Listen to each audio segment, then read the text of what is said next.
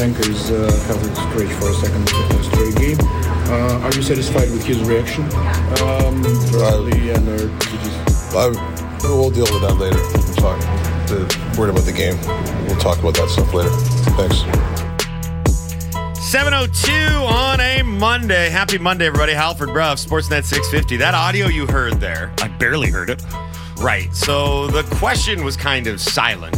It probably wasn't picked up on the microphone properly. That was one of the San Jose reporters asking Rick Tocchet post-game about the Andrei Kuzmenko healthy scratch for a second game. It wasn't Kuzmenko's buddy. I don't know. Send him down to the rink. I don't know what their relationship Ask is. the coach about me. I'm pretty sure he's an actual. It's not a plant. He's a San Jose beat writer.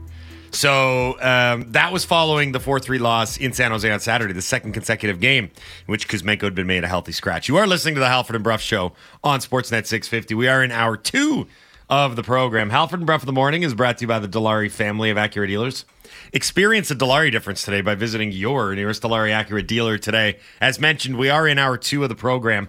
Hour 2 is brought to you by North Star Metal Recycling. Vancouver's premier metal recycler, pays the highest prices on scrap metal. North Star Metal Recycling, they recycle, you get paid. Visit them at 1170 Powell Street in Vancouver. We are coming to you live from the Kintec studio. Kintec Footwear and Orthotics, Canada's favorite orthotics provider, supported by over 2,500 five-star Google reviews. Find your perfect fit at kintec.net. So, one guy that will not be back, maybe Andrei Kuzmenko will be, one guy that will not be back for his team's next game, Carolina Panthers head coach Frank Reich. He has just been fired by the organization. It's a one and done for Frank Reich, who was hired to lead this team with the newly minted franchise quarterback Bryce Young into the future. In his first year on the job, Reich lasted all of 11 games. Wow. They went 1-10 in those 11 games. Things reached their breaking point over the weekend on Sunday following a loss to the Tennessee Titans, in which the owner, David Tepper, was reportedly down in the locker room, and when leaving the locker room, audibly dropped an F-bomb and then walked out of the facility shortly thereafter. Frank Reich was handing his walking papers. So this is a really interesting story, and that's hard to say about the Carolina Panthers, a wildly uninteresting franchise, but the pressure now on this team and on this young quarterback in light of what the Houston Texans are doing with C.J. Stroud, oh, and by the way, Tank Dell, who they also drafted this year, it kind of makes that 1-10 record and the dysfunction look even worse, because it's hard not to look back with a bit of regret and say, did we take the wrong guy? Right. Yeah. We had our chance to take anybody we wanted, and we might have missed on Stroud, because it sure looks right now that the Houston Texans, who were in a lot of ways in a similar situation to Carolina in terms of restarting, right? New quarterback, high-end pick, new coach, all that.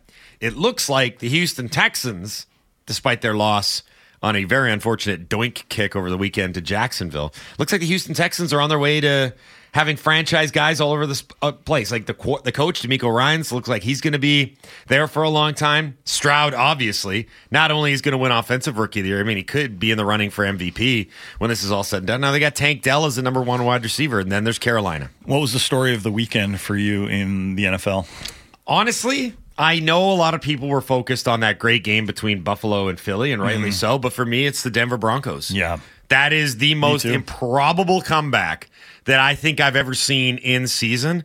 I did not think anything could be lower than losing 70-20 in a regular season game. But lo and behold, the Denver Broncos with Russell Wilson have ripped off 5 straight victories. 5 straight victories, and Russ got his first rushing touchdown of the year on the weekend against the Cleveland Browns in another game, which was just kind of... He looks like he's got some more legs than he has in the past. Yeah, I mean, it's still not all the way back, and I don't think it's not going to be all the way back, but it fell pretty far.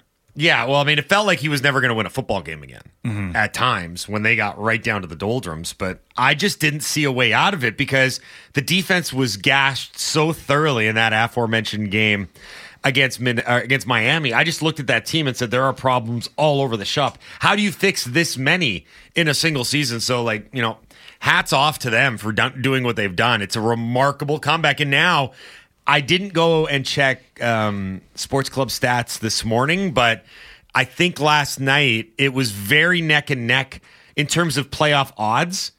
The Denver Broncos and the Seattle Seahawks have almost identical odds. But again, let's not rewrite history here. No, I'm not. I'm just saying that. But there's a lot of people that, like, when the Seahawks traded Russell Wilson, a lot of it was they didn't want to give him the contract that he was going to need. And there was a divorce there that needed to happen. Oh, absolutely. Right? Like I will the not relationship. I won't re-relitigate. Well, everyone is doing it right now, and I think people are stupid. But it's because Denver was so bad last year, and the Seattle Seahawks were surprisingly good that people kind of like they reweighted the deal. They acted like the Seahawks were making this move in order to be good right away. And that really wasn't the case. You know, I know Pete Carroll and John Schneider down in Seattle were saying, like, we want to remain competitive. I don't think they expected last season to happen. I don't think they expected Geno Smith to play the way he did. And they probably didn't expect Denver. Like, Denver made that move to go win a Super Bowl last year. Yep. Right? Like, I still look at this team right now and I go, remarkable comeback. Sure. But have they come... Are they a Super Bowl contender? God, I don't know about that. They're on the fringes. Right? They're on the fringes of the playoffs. I think if you want to, I think, and again, I don't like heaping praise on anything involving Russell Wilson at this point, but I think that entire organization deserves a lot of credit for being able to turn it around because absolutely, when they were at 1-5, there was legitimate talk about, are you going to release Russell Wilson and how much longer is Sean Payton going to just stand to watch this? Because he looked like as frustrated a guy as anybody. I also want to point out that the Denver Broncos, and Sean Payton was asked about this, they have now recorded not one, but 2 scorigamis this season. For those that don't know what that is, this is real NFL nerd stuff. Anytime that there's a unique final score in NFL history, there's a guy out there dedicated to tracking all of it and then announcing it. So back in week 3, when the Dolphins came in and beat Denver 70-20. Right. That obviously never happened. First time before. it ever happened in NFL history. On the weekend, another super weird score. The Broncos beat the Browns 29-12. Yeah. Which is also the first time ever in NFL history that score was recorded. So Sean Payton, it was hilarious. He got asked about this in the aftermath of the game. Sean Payton had no idea what the reporter was talking about. He's like, a score of what? Scorigami? And he's like, yeah. He's like, congratulations, you're the first team to do 2 in 1 year. Maybe back in the olden days it was a little different. And then Peyton's like, well, so you're telling me that no team had ever won a game 29-12 before? And the reporter said, that's right. And then there was a moment of pause. He's like, also 70-20. And Peyton, he had a good chuckle on that one. He laughed. So it was a pretty good delivery on that one. Here's another question for you. Are the LA Rams, by the end of the season, going to catch the Seahawks? Yes.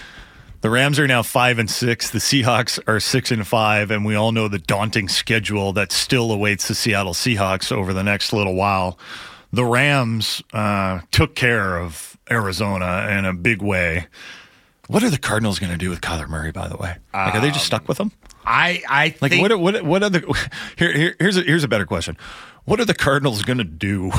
Period. Yeah, it is a good question because they are kind of in a spot where record-wise, they're down there with the Carolina Panthers. They are in contention to have possibly the top pick in the NFL draft in the spring, and you would say, time to start anew if you're that bad. You know, you don't have anything worth keeping, but they just made this long-term commitment to Kyler Murray, and they're going to have to make a decision real quick because you can't go into a draft with that pick and leave everyone's future up in the air. You almost need to signal, like, we're either going to trade this pick and get a bounty of picks in return, not unlike what Chicago did, and, you know, try and work things around Kyler Murray again, or we're just going to start from scratch and try and get in the Caleb Williams sweepstakes. I got caught watching another Steelers game, And I was laughing after the game because I saw a headline that said, Steelers offense finally wakes up. And I was like, they scored 16 points. They did. Yardage-wise, yes. They did. They put up over 400 yards. And Kenny Pickett actually threw for, I think, almost 300 yards, which is a hell of an accomplishment for them.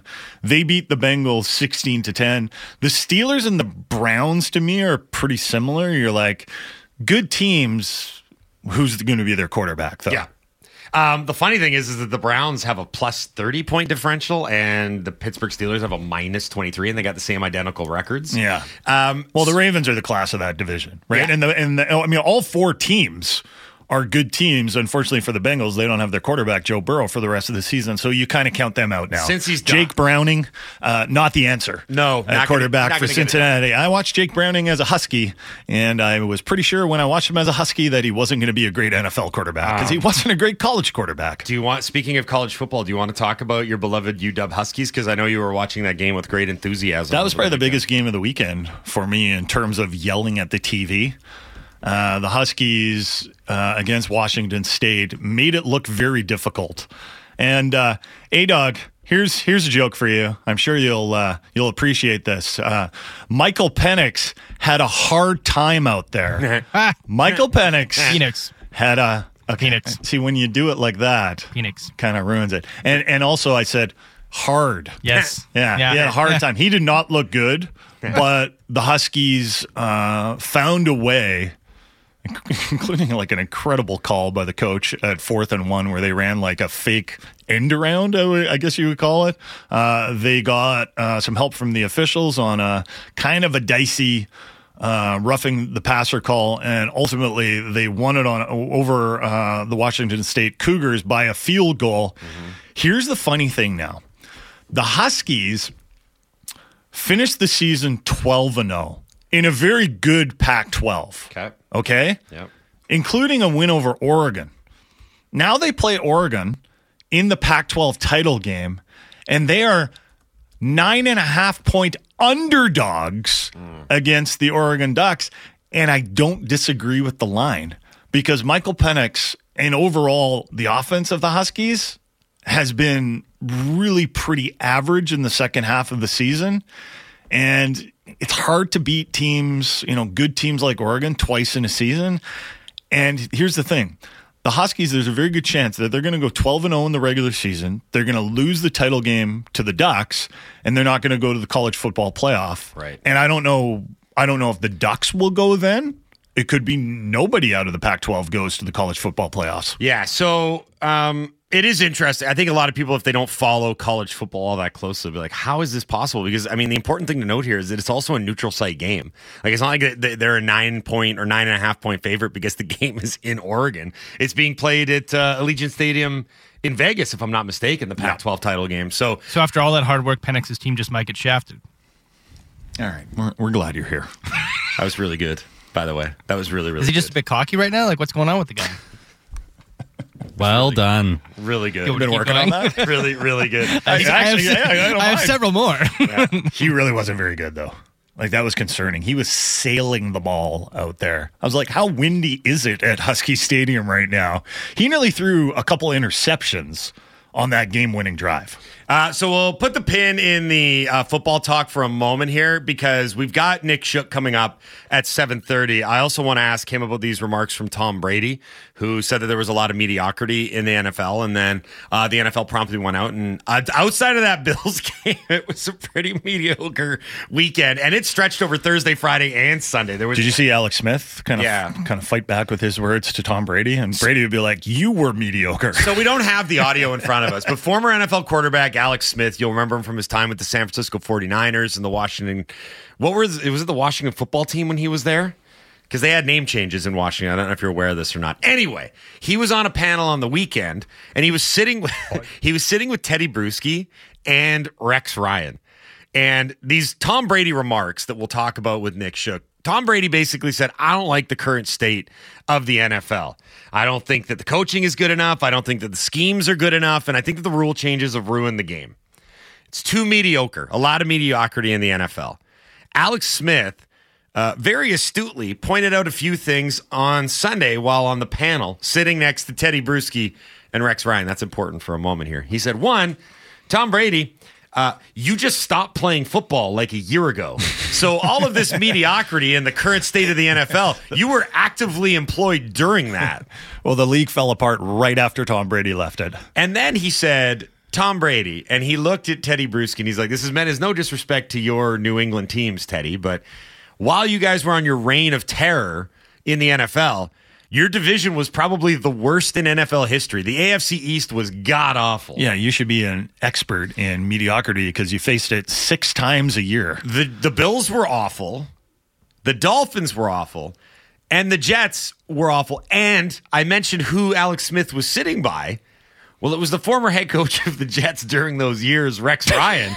And he was in his chair, like, catching strays. He's like, I wasn't that bad. We went to a couple AFC title games and everything. So it was a very interesting reply from Alex Smith. We'll talk to Nick Shook about that later on. But I know lots of you are tuning in this morning because this is Sportsnet 650. This is your home of the Canucks. Yes, we'll get back to some Canucks talk right now and some NHL talk as well. If you missed it over the weekend, it was not a great Saturday for the Canucks after a very good Friday.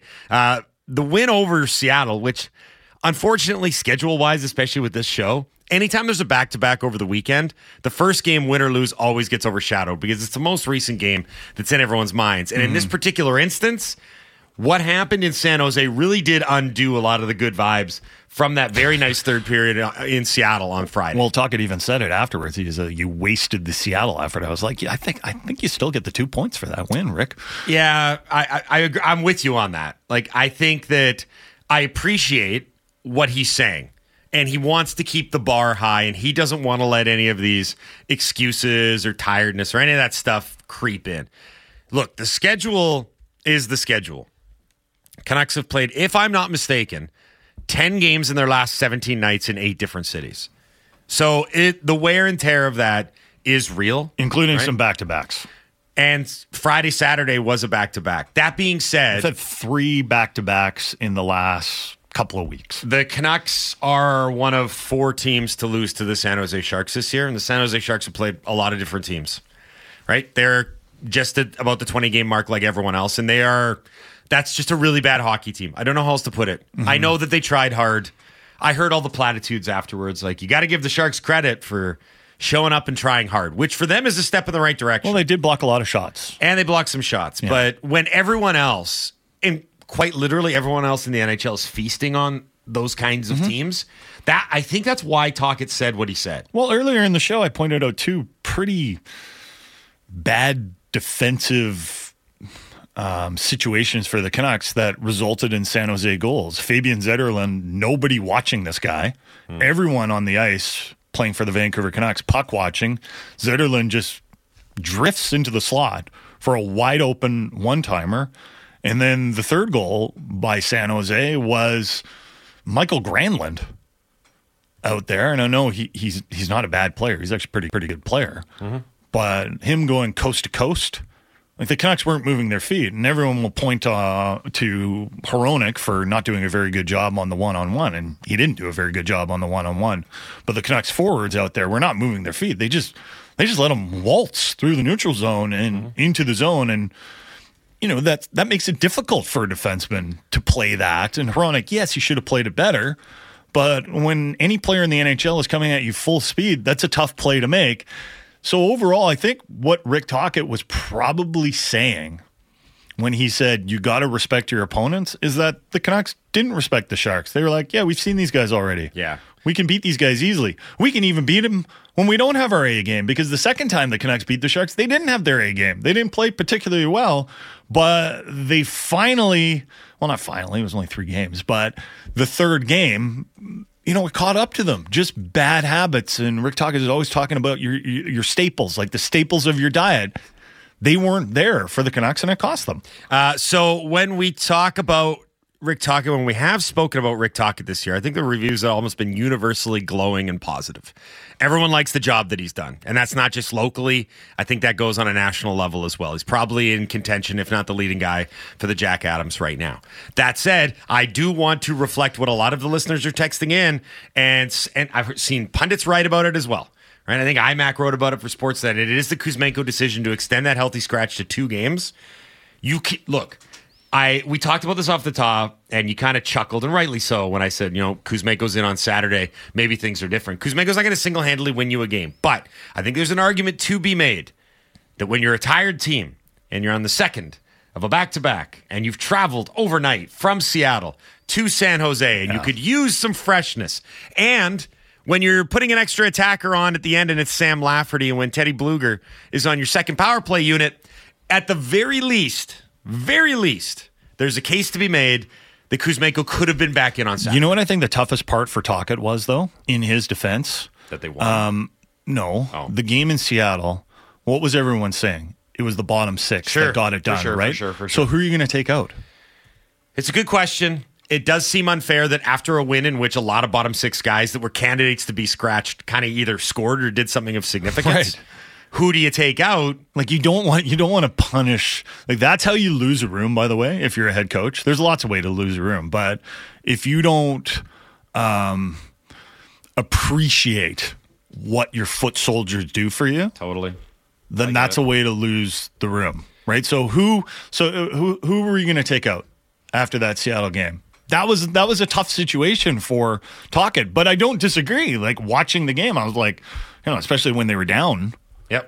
In the third pair, I wish Kuzmenko was out there. So listen, today's practice at Rogers Arena, I think it's going to be really interesting to see what the lines are. Well, I just jump in? I wonder if Tocchet might just do like a big line shuffle. Can I jump in for a sec here? You know who would have been a candidate? No. You know who would have been a candidate to get dropped after the win against Seattle? I hate saying it, and it's very disappointing, but it's a real one. PDG. Phil DiGiuseppe could have been dropped out of that lineup because he barely played. I thought you said Petey. No. PDG. Phil DiGiuseppe, the guy we once called Get ready to hit the hot take horn. Found Money Phil. Drop Elias Pete. Oh, that's too obvious. Pedersen. He's down to, 12 minutes, 13 minutes of ice time. So he's got bottom 6 minutes. He's not really producing. He's probably doing all the little things and details that everyone has grown to love. Mm-hmm. But you could have made an argument there that of all the bottom 6 guys, and look, you're not going to drop Nils Oman after he had 2 assists against the Kraken. You're not going to drop Bluger after he scores. Hoaglander, you're not going to drop any of these centers. No. Right? Beauvillier, maybe.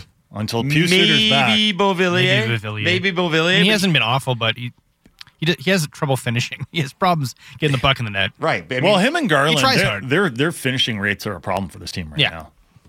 Like, who among the wingers on this team, besides Brock Besser, who has obviously been terrific at finishing this season, although he probably should have more goals considering the chances he's had. Yeah. But overall, he's been unbelievable. He's got the most goals in the NHL. Who's a great finisher on the Canucks right now on the wings? Oh, nobody. Nobody. Yeah. It was Kuzmenko last year, and Kuzmenko's way off. Mm-hmm. Now, I think... Like, I wonder... this is why I'm curious about Pewsooter, because I think if Pewsooter comes back in the lineup, it gives Rick Tocchet the option to reunite the Lotto line. And I think that might be an idea right now. Oh, it's percolating for sure. If you want to get the sort of choke chain, break glass in case of emergency, quick fire starter for Petey, it's get the Lotto line back together. The issue there is what becomes of the rest of your life. Like, what does your second line become if you put the Lotto line back together? Because it gets real thin, right? I mean, who becomes... Well, it's better to have one line going than in your top 6. You remember at the beginning of the season how good we were feeling about the top 2 lines? We're not feeling good about frankly, at 5-on-5, we're not feeling good about any of those lines. They did right now. score 8 goals over the 2 games in San Jose and How many Seattle. were on the power play? How many were at 5-on-5? Not many. Not many. How many? Yeah, how many of the goals? None in against- San Jose because San Jose, they were power play merchants. A little bit, but- the 2 power play goals and then 6-on-5 was their third goal. So they didn't have any 5-on-5 goals against the San Jose Sharks. So the Canucks will practice today at Rogers Arena. And I'll be curious to see what Rick Tocchet has to say about any potential injury updates, if there's going to be a Pius Suter injury update, but also what the lines look like as they prepare for the Anaheim Ducks on Tuesday night at Rogers Arena. Nick Shook is going to join us next. Talk a little NFL on the Halford and Bruff Show on Sportsnet 650. The most opinionated Canucks show out there. Canucks Talk with Jamie Dodd and Thomas Drance. Be sure to subscribe on Apple, Spotify, or wherever you get your podcasts.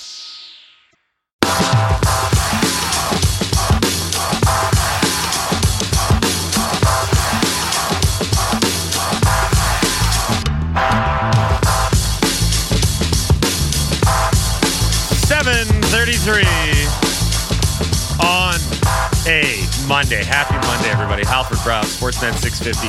Before we get to Nick Shook, I have a listening exercise for all of you in listener land out there. The listening exercise is listen. Just listen to the show. Specifically, the words we say. All of them. Because they all add up to a singular point that we try to make from time to time. Why are you chastising the listeners again? Brendan in Nanaimo texted in, who's finishing on the wings this season for the Canucks? He's like, duh, Brock Besser. I'm like, Brendan, the conversation was outside of Besser this year, who's been a real good finisher on the wing? You can't answer with Brock Besser when Brock Besser was baked into the equation of the question. And this happens countless times where people they either hear snippets of something or they don't get the full context of what we're saying. We actually made a big deal of saying, like, and Brock Besser is sure finished. Like, he's leading the NHL in goals. That's great. But who else? What about Brock Besser? We're like, I think I said him. And 5 Brendan seconds Nanaimo, ago. he was like, does Brock Besser not play for the team? And everyone wants to come with the receipts, and we're going to dunk on the stupid Halford and the stupid Bruff and all that stuff. All I'm saying is, that's fine. That's part of the show. If you want to hear the show in its entirety, I recommend going back before you text in with your gotcha texts and that guy text. Download the podcast. Apple, Google, Spotify, anywhere you get your podcasts. Not only do we give you the entirety of the Halford and Bruff Show, we break it down into 3 digestible hours of content, right, A-Dog? What was that? I wasn't paying attention to. Hours Did you 1, start 2, and 3. From the very beginning? Hours 1, 2, and 3 of the podcast. Yeah. Each one is its own individual podcast. It's true. Mm-hmm. Listeners can subscribe, and they'll just arrive at your doorstep, like a newspaper back in the day. We haven't had any funny reviews of the podcast in a while. That's a good point. Yeah. Go to wherever you can leave the last a review. one, someone called me a Karen. Yeah, which is both accurate and kind of funny. But I would like to speak to the manager. Yeah. I am not a Karen. That's right.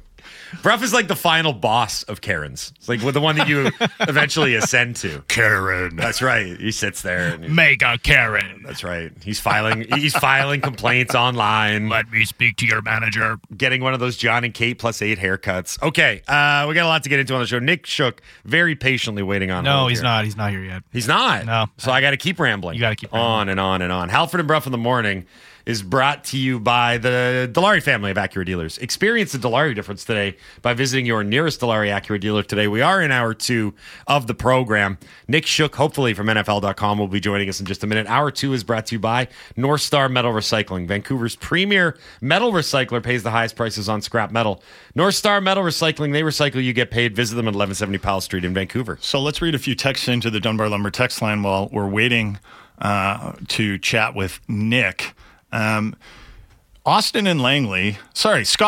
had an early what we learned, and he said, what we learned, while the loss to San Jose on Saturday was disappointing, I like to look at the fact that it took until November 25th for a Canucks loss to truly make me mad. And if you would have told me that in September, I wouldn't have believed you. The expectations for the Canucks have been raised, and that's good. That's what we hoped. We hoped we wouldn't be in this endless purgatory of bad starts and then looking to the trade deadline 5 months before the trade deadline. Who can they sell? What should they do? Should they blow it up? Those conversations got real tiring. But right now, we're holding the Canucks to a higher standard.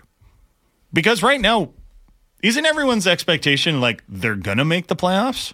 Like for me, looking at the trade deadline is not so much about selling. It's maybe addressing some shortcomings. Maybe you add some depth on defense. Maybe you add a scoring winger up front. I'm looking at this lineup differently now. I'm looking at this lineup like I care about the games coming up and I want them to produce. Do you remember when we used to, when the Canucks were good a long time ago, we'd pick apart like the littlest stuff, like they're not getting enough from the fourth line. You know, like is Victor Oreskovich the answer, right? Like spoiler, he was not. He was not.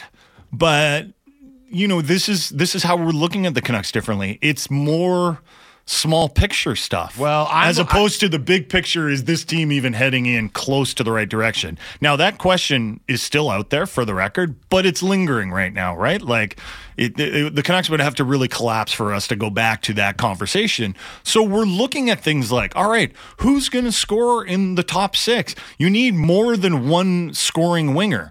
Now, someone suggested put Höglander into the top six. And I was hesitant on that suggestion maybe a few days ago, but I have more time for it now. Here's what I want from Höglander. I want him to just have a consistent role and do it well, right? Isn't that what we want from the young players? To have this consistency. And I think if these young players, like Jannik Hansen, when he came into the NHL, it wasn't like as soon as he started playing well, it was like bump him into the top six, right? He played that bottom six role for a long time. And then eventually, when the opportunity arose, you know, Burroughs wasn't there anymore. He got some time with the Sedins. Now, temporarily, I might have some time for the Höglander into the top six.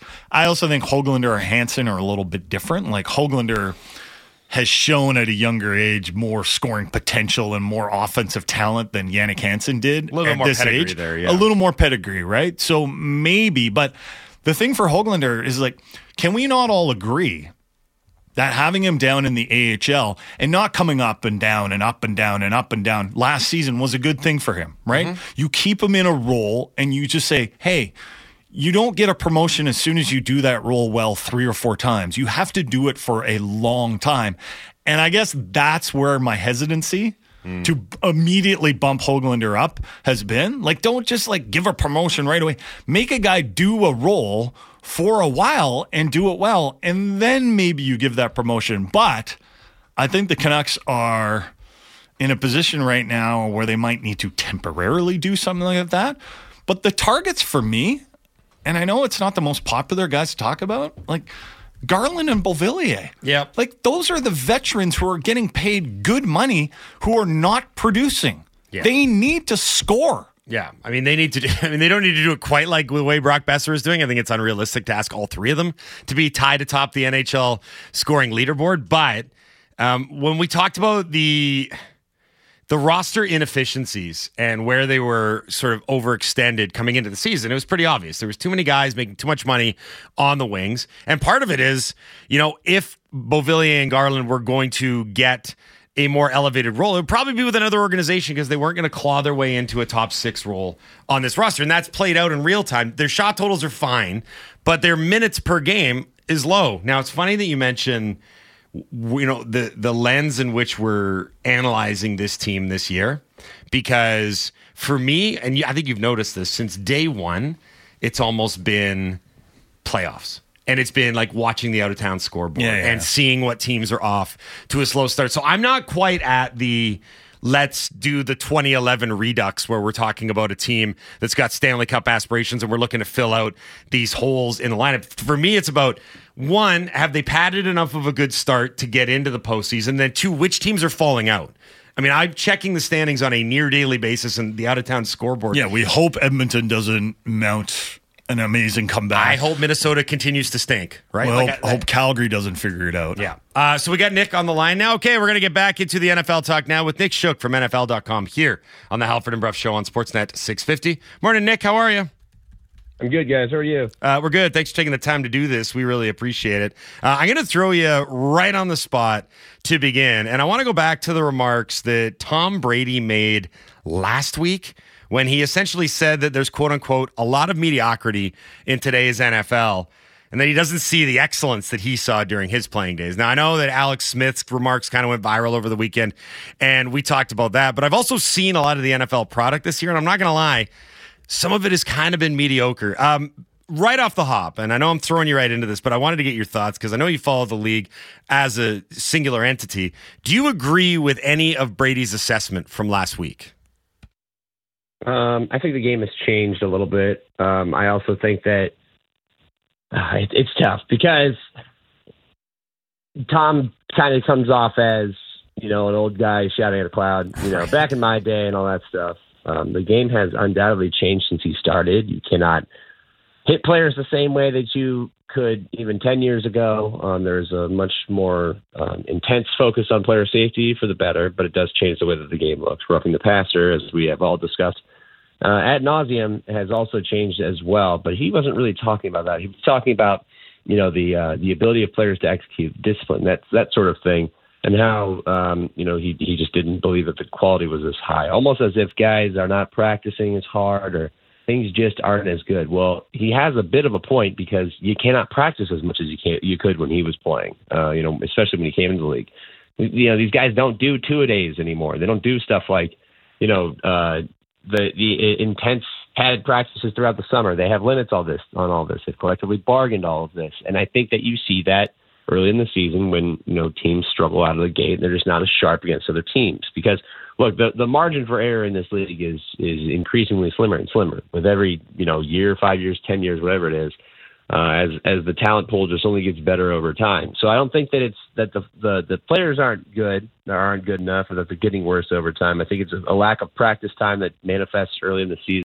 Sometimes will bleed over and get in the way of, teams ending up hitting their potential. But it is funny because when I watched it, I was like, all right, Tom, you've been retired for less than a full year. You have a stake in an NFL team, and you're already doing the back in my day thing. But I mean, I guess he earned it considering how old he was when he retired. I now want to turn our attention to, and I can't believe we're doing this at this stage of the season, but yes, the potentially playoff-bound Denver Broncos.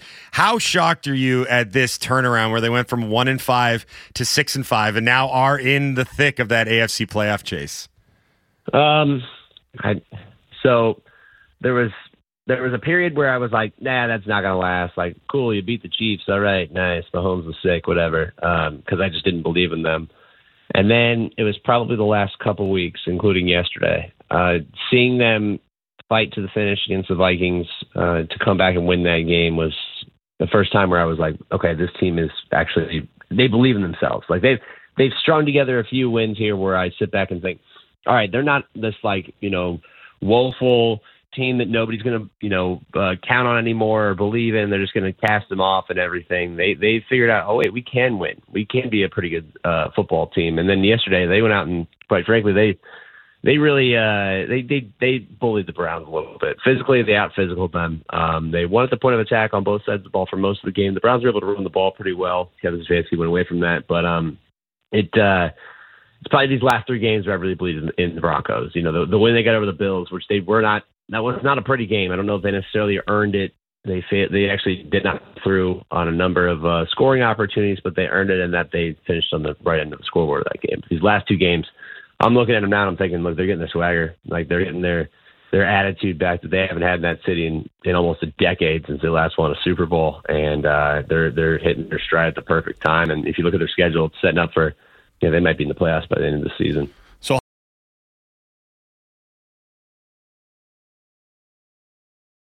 of the continent, it would be a nightmare scenario if the Denver Broncos actually were Super Bowl contenders, because we already made fun of them for completely blowing this trade last season. We thought that was over and done with, that the Seahawks had won the trade and we could move on. I sense the nervousness in your voice now. Yes. It is, I get that. I understand that. And I felt as if the Seahawks had won the trade too, but Russell's kind of figured it out. statistically, if you skate his numbers on a week-to-week basis, you're going to think, well, he's not doing anything special. But if you watch the tape and you watch these games every week, you're like, Russell is a massive part of why they're winning football games. He's not what he was at his peak in Seattle, but he's getting close. And he's closer than he's been really in the last few years. Not just last year, but maybe the year or two prior as well. He's extending plays, but he's not as athletic as he was early in his career, but he's still extending plays and then finding guys open. He made the Browns pay so many times yesterday for that. Rolling out right, throwing to green grass across the field to get a key third down, stepping up in the pocket. I was of the belief that the Browns pass rush was strong enough that they'd be able to get home. And because it feels like Russell hangs on the ball a little bit too long, I was wrong. He was able to get it out at just the right time, and that's how he's been for most of this year. So I don't like, if you look at their stats, it's still a lot of Cortland Sutton and some Marvin Mims, and Jerry Jeudy's still like hit or miss.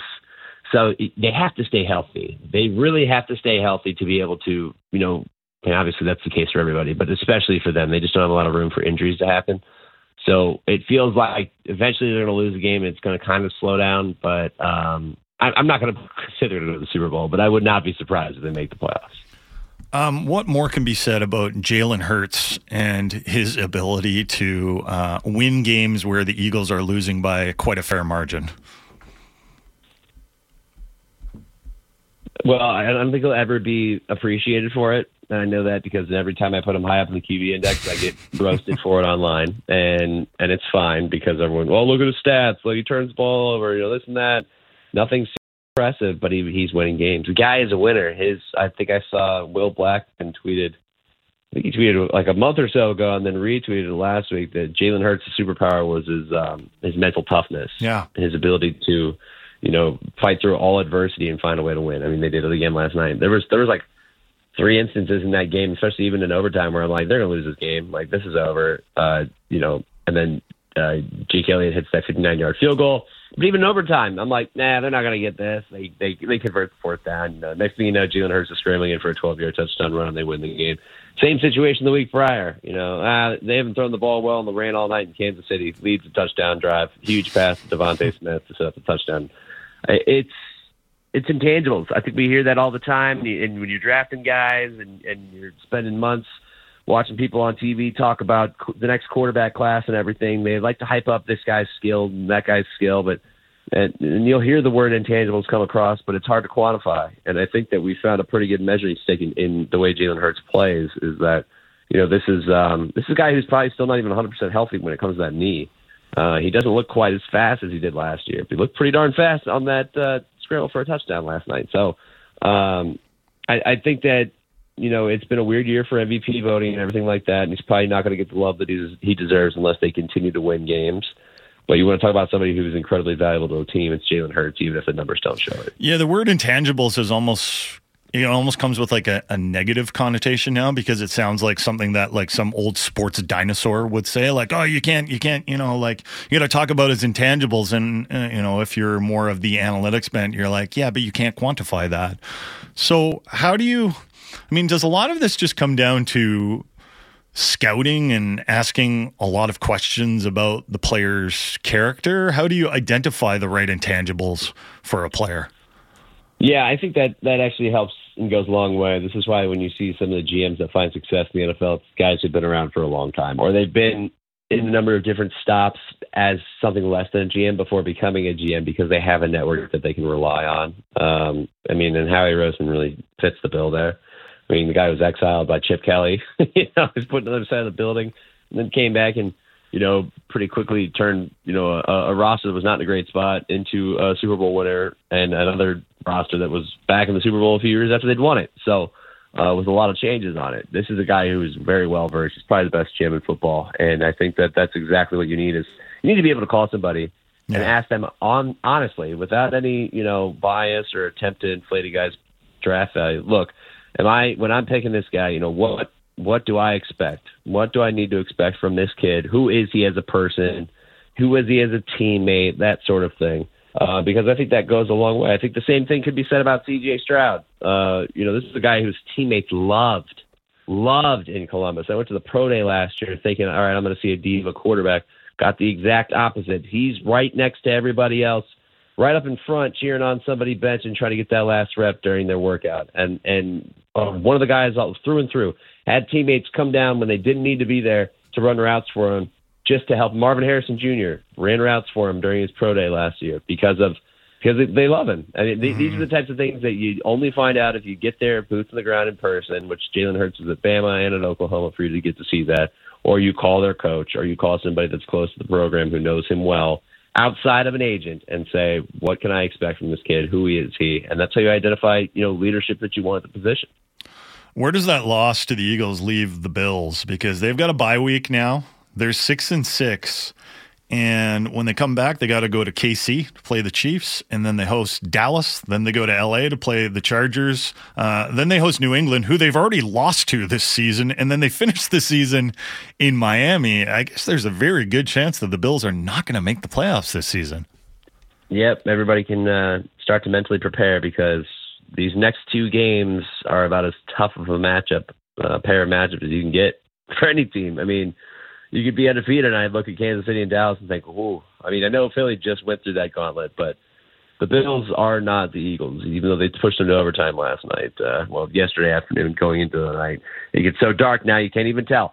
I think that, this is going to be a situation in which they could win. I don't know, man. I look at this on paper. I'm thinking they win maybe two of these. I can't see them beating Kansas City, Dallas, and Miami. And especially if you lose against Kansas City and Dallas. Luckily, you get a bye week. So you get an extra time to prepare, but Kansas City's defense, I think, doesn't get the credit it deserves, and I don't think we're going to get the shootout people expect in that game. But this is what happens when you mess around early in the season. I mean, if we look back at their schedule, we're going to think, they had a pretty tough schedule. They shouldn't have lost to New England, but Cincinnati, that was, with Joe Burrow.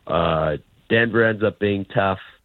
You look at the Jaguars and where they are atop the AFC South. It was a tough schedule. Mm-hmm. Games that they won, they should have won, and they only lost about one or two games that they should have won. So that is no excuse for what has happened to this team, though. This team, you deal with changes as offensive coordinator, you turn the ball over way too much. You should not have lost to Denver if you actually protect the football.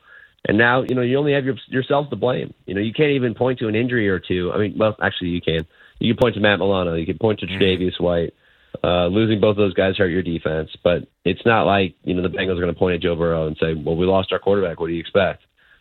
They took a little bit too long to figure out what they wanted to, how they wanted to play football or how they want to straighten it out. And losses like yesterday are really going to hurt. We've been talking about the schedule thing since they lost to Denver, and I don't know. I don't like to make any definitive statements. Don't speak in absolutes, but I think it's going to be really tough for the Buffalo Bills to make the playoffs. Nick, I know we started late. I know we're up against it for time. My producer's yelling that we got to go to break, but I would be remiss in my duties if I didn't ask you about an NFL coach getting fired during a hit on the same day. Real quick thoughts on what happened to Frank Reich in Carolina out after a 1-10 start to the season. I think that you're dealing with an owner who is learning how to be an owner right now. And I think that the result from the Panthers did not match anywhere near what the expectation was, but I don't think that Frank Reich was the right situation. He wasn't the right he was a quarterback, but he wasn't the right coach to turn around that program. I know a few things about Frank Reich teams, and they looked a lot like Frank Reich teams in Indianapolis. On paper, it makes sense. Bring the quarterback, get him to be his tutor, and give him an open checkbook to fill out this staff, and it just did not work out. I think that your general manager also needs to be held to account for this because that roster is not a great one. And I'm not surprised that happened. This is something that I think Jimmy Haslam would have done 10 years ago in Cleveland. It's a new owner, a relatively new owner who is out of patience. So we'll see. We'll see what happens in Carolina. Nick, thanks, bud. Appreciate it. All right, thanks, guys. Thanks, Nick Shook from NFL.com here on the Halford and Bruff Show on Sportsnet 650. Okay, one final hour to come. Kevin Woodley, NHL.com and Ingoal Magazine is going to join us, and then we'll do what we learned from the humanoids. What did you learn over the last 72 hours in sports? Let us know. Dunbar Lumber text line is 650-650. You are listening to the Halford and Bruff Show on Sportsnet 650.